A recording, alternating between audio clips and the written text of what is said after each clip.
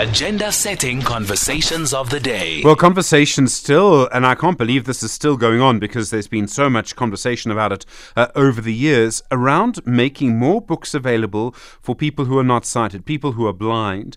And part of this is the fact that we have not ratified, so South Africa hasn't ratified what's called the Marrakesh Treaty, which is supposed to effectively make more books available for people who can't see. Christo De Klerk is the Vice President of Blind SA. Christo, good morning. Good morning, Stephen. Good morning, listeners. You're actually now going to the United Nations on this. What are you going to say to the United Nations? Section 27 presented a submission on our behalf. We submitted the written submission about 2 months ago, and then a few days ago, Section 27, Demi Perthbury, on behalf of us, did an oral submission. And there are 5 points that we're taking to the United Nations. The one is, as you correctly said, the Marrakesh Treaty, which is now more than 10 years overdue. Another is the lack of learning and training support material, in other words, textbooks and workbooks at schools. The third one is the lack of braille writing equipment at schools for the blind. And another one is no training in orientation, mobility, and skills of daily living for blind learners. And the last one is the lack of scholar transport to schools. Okay, now, go on. Sorry, yes. So the whole point is that you want government to implement things it's supposed to implement. Is government just not doing it? Is there any explanation?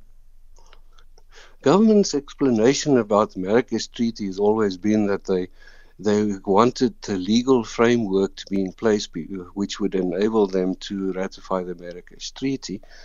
Our argument is that with our victory in the Constitutional Court almost a year ago now, the foundation was provided.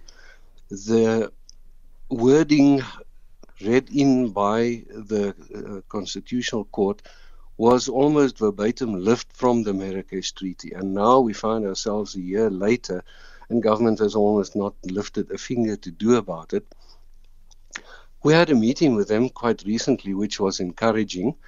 The Department of Women, Youth and Persons with Disabilities coordinated the meeting with all the relevant government departments and the presidency. And what was encouraging was everybody was invited, actually pitched. And they all gave lip service to the Marrakesh Treaty. They support it. They are keen to have it implemented. But, they must just do their work now. The process will be driven now by the Department of Trade, Industry and Competition. So let's hope it gets direction now. They've requested a legal opinion.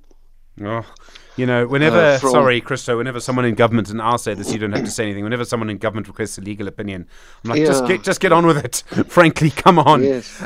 Do you think that they just don't care? I mean, I find it amazing. I mean, do you think that's the problem? Is that the sense that you get? It is the sense that I get, that they just do not care. If you think about it, that 118 countries have already ratified the Marrakesh Treaty. 30 of them are African countries. The other 4 BRICS countries have.